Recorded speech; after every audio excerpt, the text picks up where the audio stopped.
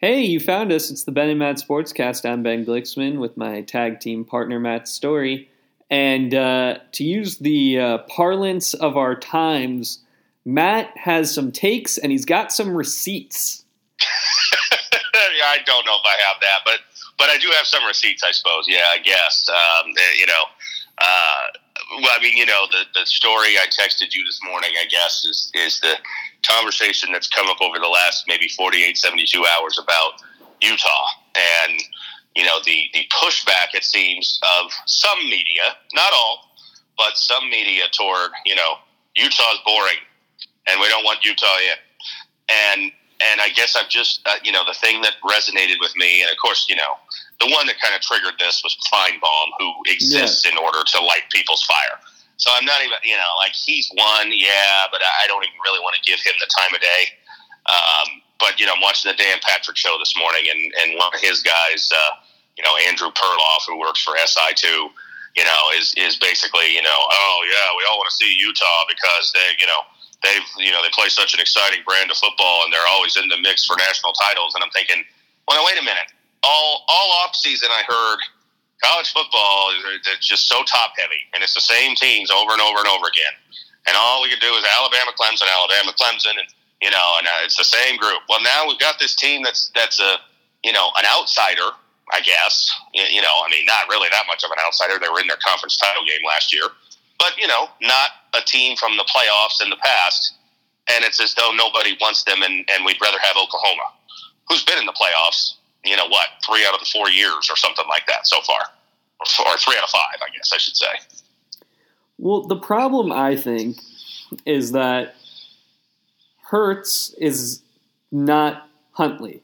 And so everyone knows Jalen Hurts, and they know the story, and they know that he transferred. Right. And no one cares that Tyler Huntley's battled injuries all season and all career, and that you're 100%. You're right on that. You're right on and if you extend that to the programs overall, certainly Oklahoma is a football blue blood. They've won a bunch of national titles in the past. They've had Heisman Trophy winners, All Americans. It's a powerhouse. There's no question, and Utah's not.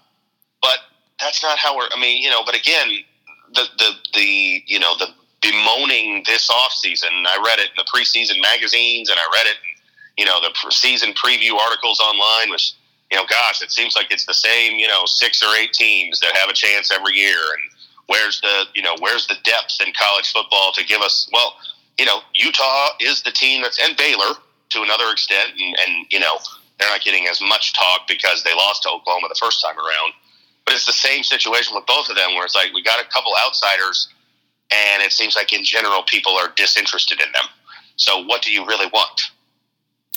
Yeah, well, and you go down to Baylor at 7, and that's all one-loss or undefeated teams. Right.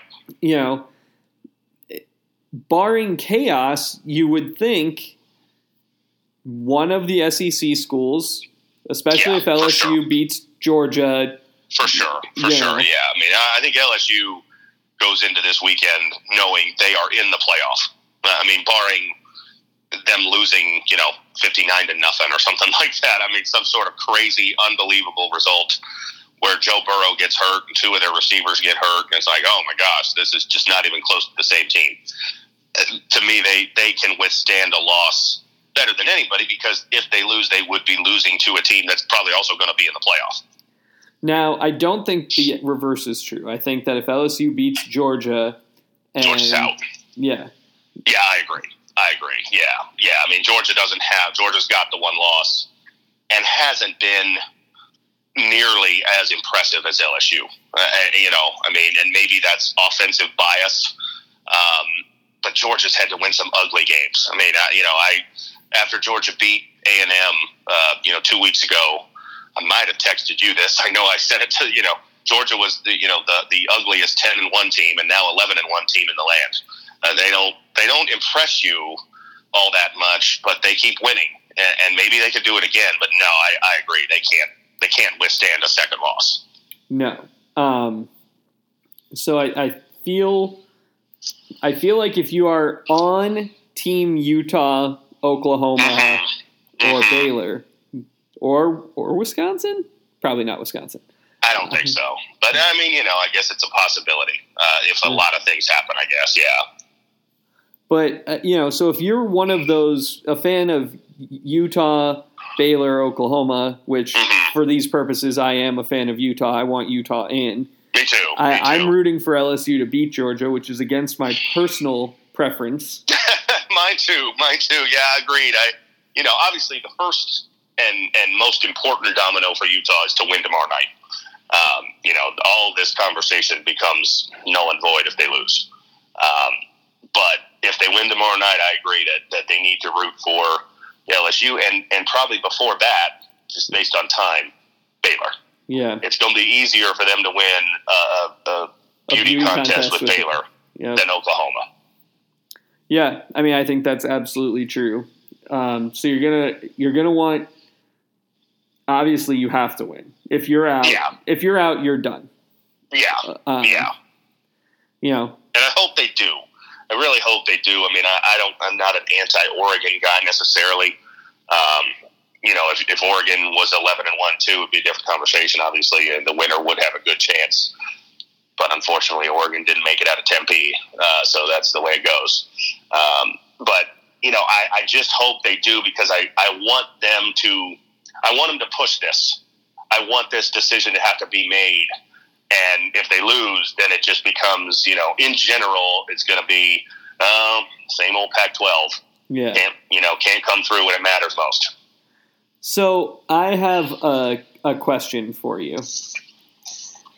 If you buy a number of the cheapest ticket for the Pac-12 game, according to ESPN's Tickets as Low As, how many of those tickets are the equivalent of the one ticket for Army-Navy, cheapest in the door price? The Army-Navy game is how many times more expensive to get in the door right now? I'm going to say 6. It is 6.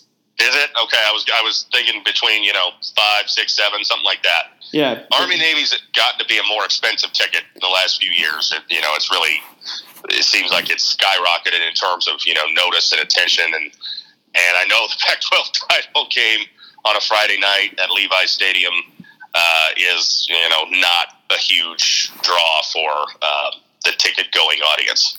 Your in-the-door price for that game, $26 American dollars. Yeah, and there'll be a lot of empty seats, unfortunately. For comparison's sake, Baylor, Oklahoma, 45. Okay. Memphis, Cincinnati, 27. Wow. Okay. Georgia, LSU. That's a home field too. Yeah. Georgia, LSU, 189. Yeah, that's not surprising. Yeah. Virginia, Clemson, 47. Okay. And Ohio State, Wisconsin, 40. Wow, that's lower than I would have thought. Mm-hmm. I mean, now, obviously, that's, I'm sure that's upper deck, far reaches of the stadium, but still, I would have thought that would be a higher demand. Yeah. I mean, that does tell you all you need to know about the one conference that really thrives on their conference title game, and that's the SEC. And the argument that's been thrown out there since, a couple years ago and last year, and it's been again this year, of like, let's just replace the conference title games with a round of 8. It's a wonderful idea. I love it. But it's going to be real hard to get the SEC on board with that because the SEC title game is a huge thing in that area and for that conference. Yeah. Well, and good luck trying to get CBS to give up that game. Right, because if you're the casual fan, if you are not dying for the Pac-12 to finally make it, so just Saturday. Mm-hmm. I live in Wisconsin. I'm more interested in Georgia LSU than Wisconsin Ohio State. Yeah, I mean, most people are. That's 2 top 5 teams. I don't truly think it's going to be that good of a game. I mean, I know LSU did get sort of, controlled by Auburn. And if you want to say, comparable defense, Auburn and Georgia, it's probably fair. They both have been really good defensively this year. And so maybe Georgia's got that ability, but just feels like, LSU's weapons are, especially indoors, you're not going to have any conditions. You're not going to have, you'll have a lot of Georgia fans, but you'll have a lot of LSU fans too. It's not going to be a road game atmosphere or anything like that. I just feel like they got too much firepower. Georgia just can't keep up, to me. I just don't think they can. Yeah. But, we'll see. You never know. Obviously, in the old days and not so old days of football, you'd say, well, the dominant defense usually beats the flashy offense, but doesn't feel that way anymore. And I think that's in part, maybe solely in part, not just part, but solely due to the fact that it's easier to play offense than it used to be. Yeah. And it's hard to take a really good offense like LSU and hold them down for a full game. Yeah. Well, and, you just look, Edwards-Hilaire's got 1,200 yards and 16 touchdowns on the ground. But Joe Burrow's got 4,300 yards and 44 touchdowns through the air. Right. Yeah. And the three receivers are so good. It's just tough.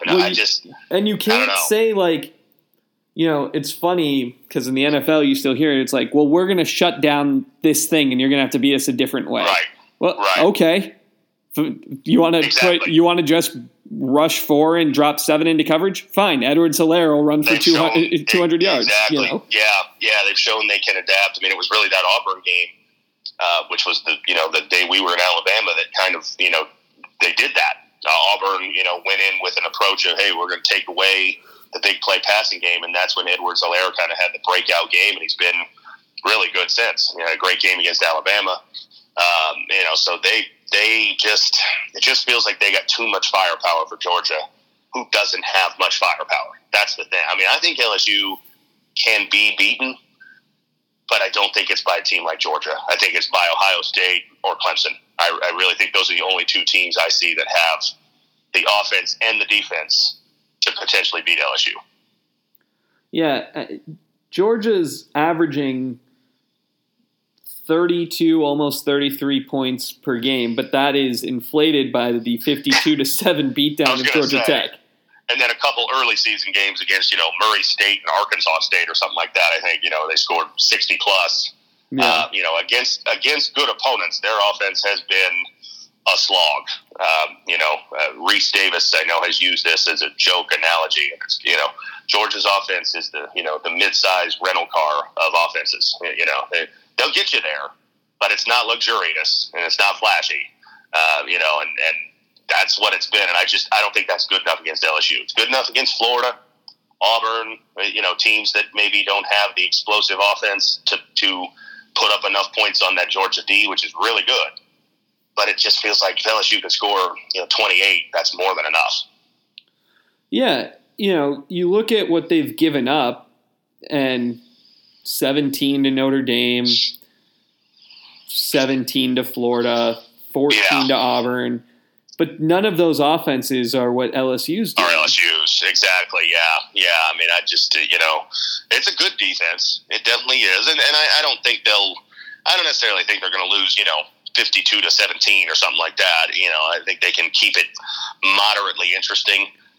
But I guess to me, it feels like it might be not exactly in final score, but a game similar to our game at Utah, where, you might go into the fourth and they're down by, 10, 14, something like that. And you're thinking, well, boy, if they could just put together one drive, this could get interesting. And they'll not be able to do that. Yeah. Yeah. There'll be, a 2-score separation, and they'll probably never get closer. I don't see it. It's just been a rough go for them offensively, and their number one receiver Cager is out, and their top freshman, he's out for the first half after the fight last week. Even with those two guys, the offense has been a struggle against good competition, and so you take one of them out for the entire game, one of them out for the first half. It seems like a bad situation, and I know Swift is hurt too. He's supposed to play, but he got injured last week against Georgia Tech. Yeah. It's going to be a hard road to hoe for that team. It is. But, going back to kind of, where you started, I agree. I think Georgia has to win it. I know last year they had, they played Alabama so well, and they had a case, and they ended up being fifth in the rankings to, take them with 2 losses. Last year was different. Their only loss was to LSU on the road. LSU was a top 10 team. This year you've got a home loss to South Carolina, who went 4-8. I don't think you can withstand a second loss. Yeah.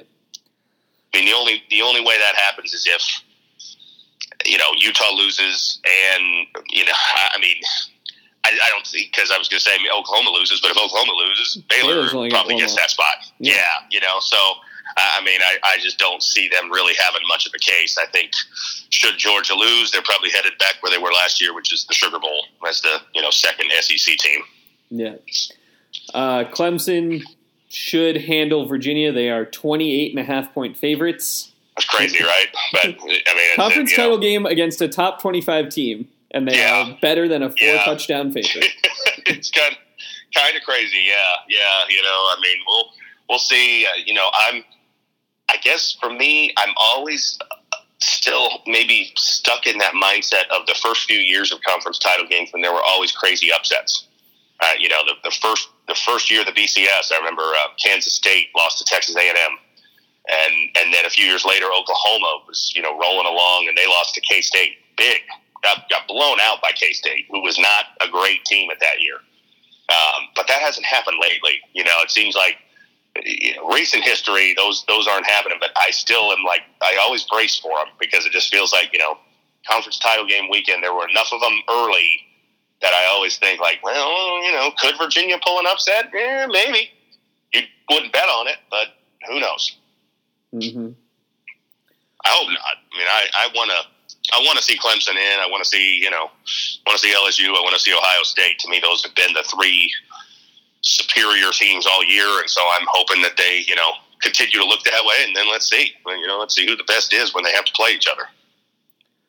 Yeah, I think I don't care as long as Utah gets in. I'd be very... I'm hoping. Yeah, if I could have it my way. Basically, the favorites just need to win every game except maybe the Big 12 game.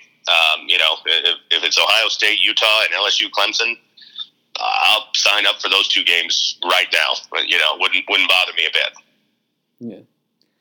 Yeah. So other football news: the Sun Devils are not a lock to get Hugh Jackson. There's now a couple other names. The offensive coordinator from Oregon State. Brian Lindgren seems to be moving up the rankings, and Oregon State played well this year, especially compared to expectations. So we saw it firsthand that especially offensively, they did have a good year, and so that's an intriguing name. Now, it's one of those where you think if you're Oregon State, Jonathan Smith, you want to try to keep that guy there unless he was going for a promotion. Yeah. But who knows? I don't know what his contract situation is. I don't. It's hard to say. But now he's going to be a head coach. Sure, you can't do anything about that. But you wouldn't necessarily want to lose your offensive coordinator to a conference rival. But maybe they have no choice if the guy wants to. Yeah.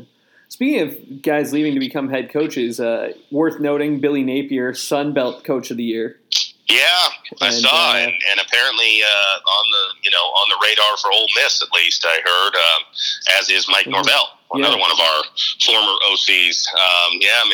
You and I have made that drive from Memphis to Oxford. We have, yes. I saw that I think you retweeted somebody who said that, not too long ago, and when I first heard the name mentioned, I even thought, well, easy 2-hour drive. Mm-hmm. Not really that easy, but not bad. Take you through some winding roads, but you can get there. Yeah.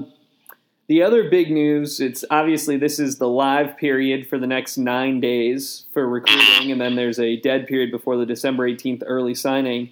ASU one-time commit for both football and basketball, or football and baseball, rather, Blake Shapen from Louisiana has announced that he's reopening his recruiting. I don't know if this has to do with Rob Likens being let go or something to do with baseball, but I'm going to assume it's football related.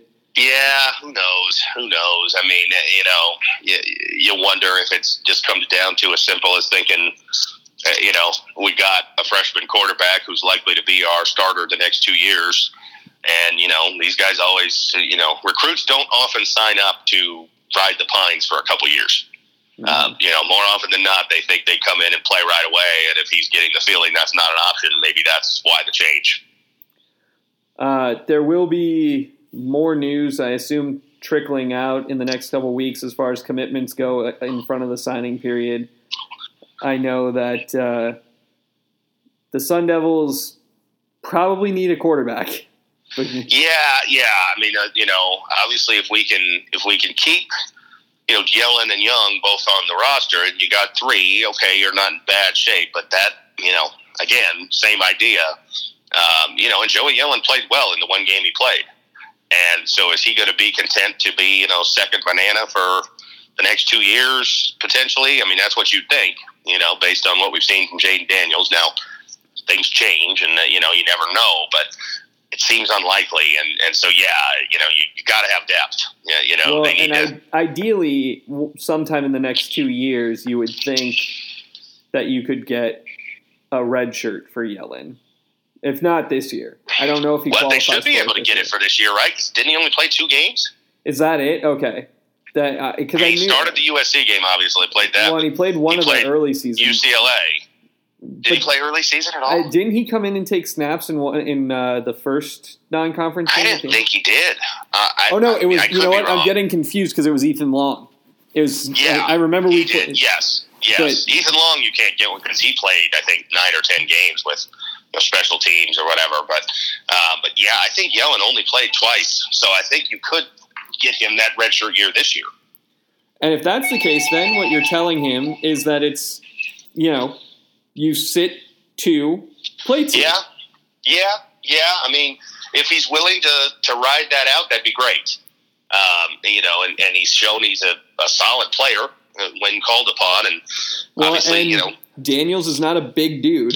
I was going to say, obviously we saw Daniels already got injured once and had to miss a game, and so it would be nice to keep him in the fold, and hopefully he will. But yeah, I mean, I think you need to find somebody in this class, even if it's a guy who, is a 3-star or somebody who, is probably just going to be a long-term backup for you. That's okay. And maybe they develop into something more. You never know. I mean, the Taylor Kelly obviously is a great example. But yeah, you need somebody there because, we have, obviously we lost Sterling Cole. We had a gap between classes with nobody, and then we got 3, and that's great. But we all knew, I believe, that it was not likely you're going to be able to keep all 3 of those for the duration of their careers. And I still feel that way. They're all still here now, which is great, but feels like that's tenuous. Mm-hmm. So there's some other non-football stuff that I wanted to just touch on. Okay. But do you have any more football stuff you want to touch on? Well, the other, Pac-12 news of the week was Clay Helton being retained at USC. And Mike Leach did get an extension. Mike Leach, got an extra year. But Helton's the more surprising one. It is surprising. It is, especially given just the theme of their entire season was basically, who are they going to get to replace Clay Helton? And, well, apparently it's no one. But I guess the thing that's been interesting to me, and I don't know if you have noticed it or thought the same thing, or but the usually when a coach is by all accounts a good guy, maybe not a great coach, but decent guy, decent with the media. The media folks are eager to defend him and eager to say, "Oh, come on, you got to be more patient, give it time." And it's been the opposite with this. I've read a lot of different, I read Stuart Mandel and Pat Forty, and and it's like, man, the vitriol toward what are they doing keeping Clay Helton? Why do they hate him so much? I don't quite get it. Well, and Arash Markazi just lit him up on Twitter. Did he? See, I didn't even see that. Yeah, let me see if I can find his tweet from earlier. So he is columnist for the LA Times. So this is what he does. Yeah. And he said something to the effect of, with a recruiting class this bad, Yeah. And all of these things, this is what we're choosing, Oh, yeah, here it is. This is his tweet from yesterday. Okay. I'm glad USC brought in a new president and a new AD to keep a football coach hired by the previous regime that has gone 13-11 over the past 2 seasons and currently has a recruiting class ranked outside the top 65. Period. I mean, and I guess that's true. I mean, obviously, those are facts. They did go 13-11 the past 2 seasons. But, okay, that's a little selective because if you go back to the 2 years prior to that and give us the full 4 years he's been the full-time coach, he's 34-17, which, granted, at USC is not the greatest record ever. Well, and also but it's a 667 winning percentage. But that's the worst thing. But isn't that, though, the Dennis Erickson fallacy? Like, as soon as it becomes his guys, it's gotten worse and worse. I suppose. I mean, that's a fair point. I guess for me, I look at it and think, okay, he's been there 4 years. 4.5 because he was the interim coach, but we'll just say the 4 years he's been full-time coach. He's won 2/3 of his games. He won a conference title his second year. His first year they got to a Rose Bowl and won. Second year they got to the Cotton Bowl, lost, but 2 major bowls. Had one bad year, no doubt. Bad year last year, 5-7's horrendous. But then this year bounces back to go 8-4. Again, not great, but beat Utah. Not the worst thing in the world. 7-2 in the conference. Beat Utah. I'm conflicted on it because I'm not necessarily sitting here saying like, oh, Clay Helton's great and just you wait, he's going to prove everybody wrong. But what I am, I guess, is surprised by just the general anger toward this decision. Like it's just the dumbest thing ever. I don't see that. I can see the rationale for keeping him, especially if, and I don't know this, we'll never know because he's not going to say. But if this new AD maybe had 1 or 2 guys in mind and it looked like, well, I'm not going to get those 1 or 2 guys, keep the guy you got. It wasn't so bad. You have to get rid of him. 8-4 is not a terrible season. And, their offense was certainly much better this year. Got a good year out of a true freshman quarterback. The way it ended, if I'm a USC fan, I would have thought, well, if we can't hit the home run with a new hire, why not keep the guy who at least gives us a chance to, get a seeing eye single and get ourselves on base, basically. I want to read you both because I think it's a clever lead and because I just think it's... Yeah. This was Markazi's column opener. Okay. Mike Bond's first decision at USC was always going to be his easiest. As the new athletic director hired by the new president, his task was to move on from Clay Helton and hire a football coach who would turn around an apathetic fan base and an anemic recruiting class.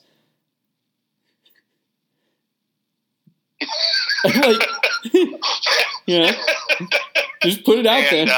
I assume he then goes on to say he failed at that first decision. Oh, yeah. It goes on. It wasn't going to be easy. Yeah.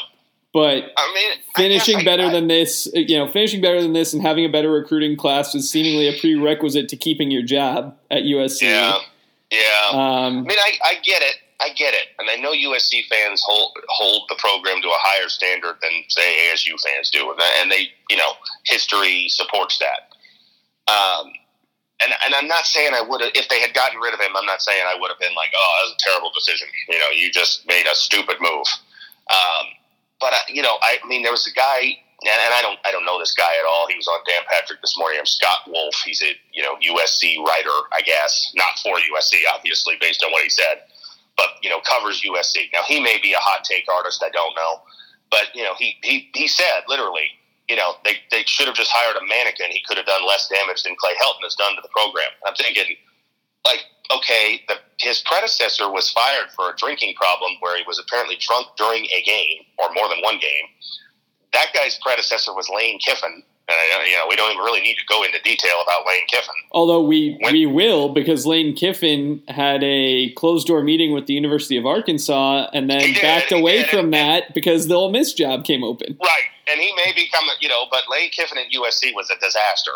They were preseason number 1 and finished 7-6. So is Clay Helton really that bad? Compared to the 2 guys he succeeded, I'd say he's pretty solid. Now, is he Pete Carroll? No.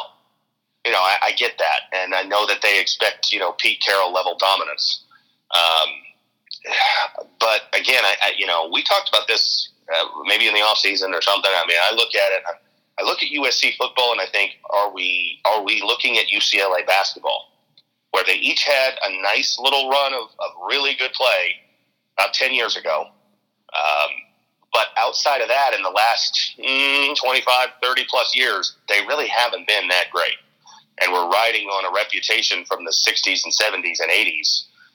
And again, outside of for USC football is about a 7-year window. For UCLA basketball is about a 4-year window. That level of success hasn't been there for quite a while. Yeah, true. And so I don't know. I mean, no USC fan is going to be like, yeah, you're right. Let's just accept 8-4 is good. But I don't know. Well, and you're not saying 8-4 should be acceptable, but what you're saying is this is always the question, right? You can go move on. That's for sure. You can fire Clay Helton. Sure, you can. But what are you going to get? Because I'll be honest with you, I don't think you're going to get Urban Meyer. And also with all of the problems that you were talking about with Sark, right. Urban Meyer didn't leave Ohio State because everything was great and he went out on top. Exactly. Nor did he leave Florida that way. I mean, Urban Meyer brings the drama. He brings success, but he brings the drama. And he left both places in shaky circumstances. Now, Ohio State had enough talent and a coach ready to take over that apparently it hasn't, they've weathered the storm. But Florida didn't. Florida's just getting back on its feet, 10 years later, basically, from the way things ended with Urban Meyer. They were great for the most of the time he was there, but the way it ended wasn't great. And then he turned tail and ran. So, yeah, I agree with you. Like, and that's, I guess, what I'm getting at, and I'm thinking, just based on the timing of this, that the AD spent the last 3 or 4 days, thinking, okay, who can I get? Mm-hmm. And that's why he didn't announce on Sunday we're keeping Clay Helton, but rather on Wednesday, because he probably took 72 hours to scour the market and found, I can't really find anybody I think is better. And again, okay, you kept Clay Helton. Doesn't mean you can't make this move next year. It's not like by not firing him now that you're committed to him for another 7 years. Yeah. Well, and the other part is there are good coaches, and USC is a good job. I believe both of those things to be true. Agreed. But USC is not a place, historically, that has prided itself on taking the hotshot, up-and-coming coordinator. Right. That's not what they do. So maybe a guy like Mike Norvell would be interesting to them, who's got head coaching experience, has a team ranked in the top 20. But I don't think, they would be interested in this Oregon State coordinator, for example, or the OC at Oklahoma. It's not their, and the problem they could go full Jerry Jones and try to back the truck up for one of these guys, but so can all the other colleges. Exactly. They can they can offer Nick Saban $1 bajillion, but much like Calipari at Kentucky, Alabama will just match it. They don't care. Exactly right. Yeah. I mean, and that is one of the things when I say, well, it's been a while since USC's had this, I know USC is USC and there is an appeal to that, but is there as much of an appeal as we think there is when you're recruiting or when you're trying to get a coach?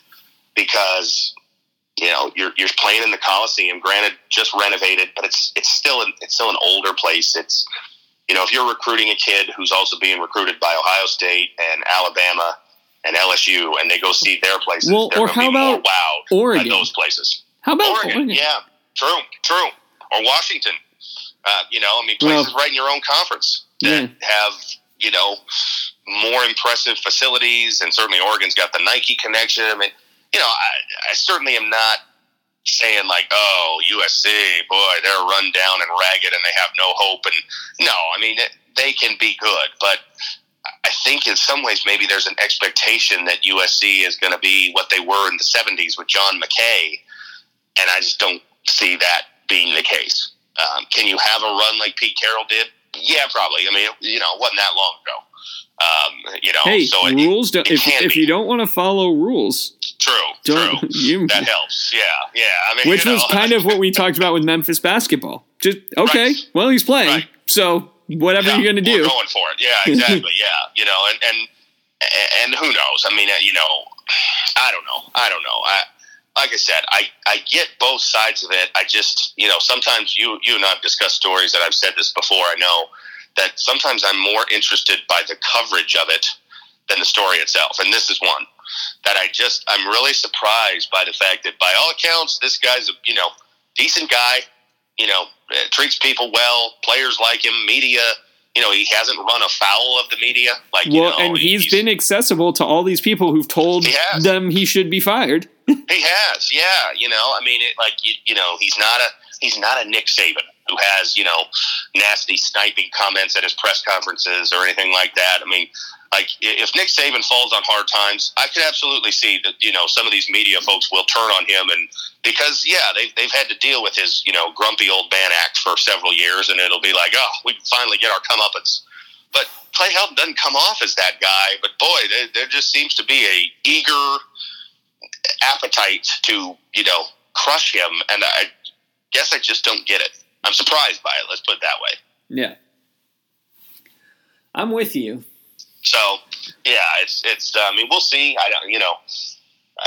I was surprised that they did it,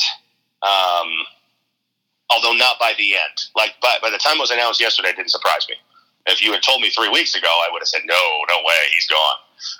But it seemed to be trending in that direction. My lighter side that I want to end on. Yes. The Angels are buying their stadium and the surrounding parking lots from the city of Anaheim. Mm-hmm. I saw that. It is costing them less than Mike Trout's contract. Is it really? I didn't realize that. $350 to $325. Wow. Okay. So if I'm Mike Trout, do I want to just own the stadium? Do I renegotiate my deal? I'll take $25 million plus the stadium and parking. Yeah. I mean, that's a intriguing thought, and he probably could if he wanted to. Mm-hmm. Rename the stadium, use it in my free time. Move, build a house in there, move in. Yeah. I mean, he could, I suppose. It seems like they were willing to give him whatever he wanted. So if he said he wanted that, probably would happen. Yeah. So that was my non-college football thing that I wanted to. Gotcha. Yes. I had not seen that portion. I did hear the story, but I had not seen the amount. Yeah. So I thought that was fun. That's how absurd baseball contracts are, which leads to the sad points of baseball is having some problems. The free agencies happen. Mike Moustakas and Yasmani Grandal were able to sign contracts. Saw that. Yeah. There's been a few signings. Yeah. But a little bit more than last year. Yeah, but they're still staring down the barrel of some problems. The Tampa Bay Rays have announced they're not going to play half their games in Montreal, which is completely logical, and thankful that plan died a quick death.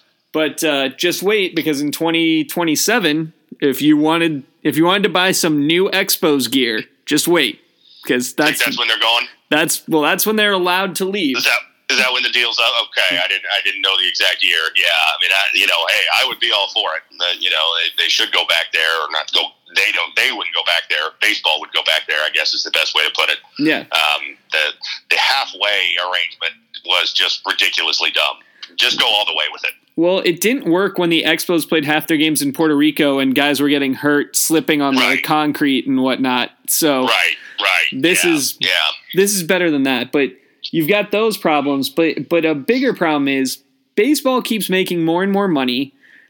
The teams are getting smarter, and I don't have an objection to this. And this is something the players are going to have to deal with, I think, which is you used to be rewarded for what you did when you were young, when you got old. And now what happened is teams are like, well, I'll get slightly less production from this 24-year-old for the league minimum. Right. And you will go sign somewhere else, and that'll be tough for us. But we'll be fine. Yeah. And I think you're going to start seeing a fundamental shift as far as wanting a higher minimum. Obviously, they're going to expand the rosters to at least 26. And do more to try to spread the money around and raise it, because if you're not going to get it on the back end, you certainly have to get it on the front end. And on the flip side, the teams are getting smarter. They're paying exorbitant amounts for the elite, and they are paying nothing for the guys who are good anymore. Right. Yeah, I mean, it's interesting. You know, baseball's always had an interesting structure compared to, you know, when you compare it to football and basketball, of the control that teams have over guys early in their careers. You know, there is no, you know, you don't sign a 3-year deal when you're drafted, and then you're, you know, like you have in football, these guys sign 4-year deals, 5th-year option if you're a first-round pick, and then you go into free agency. You might get franchised or whatever, but you got your chance to make big money. Baseball's got control over you for a long time, because don't you have to have 6 years of service time in the big leagues? It's your 7th year. You get arbitration after year 3 unless you're a Super 2. And then it's 3 years of control under arbitration. Yeah. So, I mean, you know, and that's not even counting your minor league time, which may be, you know, 3-4 years, depending on how quickly you develop and ascend. So, well, and by the way, the Super 2 rule, which the teams, that was the first thing teams figured out was, we're going to play Luis Sojo at short because we think he gives us a better chance to win until May 1st. And then after May 1st, we think that our elite level prospect gives us. Yes, it's the, you know, what the Cubs did with Chris Bryant, I know, and, you know, I know there's other teams who have done it. The Yankees did it with a number of their guys. Right. There was somebody just this past year. The Brewers effectively did it with Keston Hiura. They didn't call him up until the middle of the year. It was Vlad Jr. this past year. Now, he was hurt, but they were going to do it.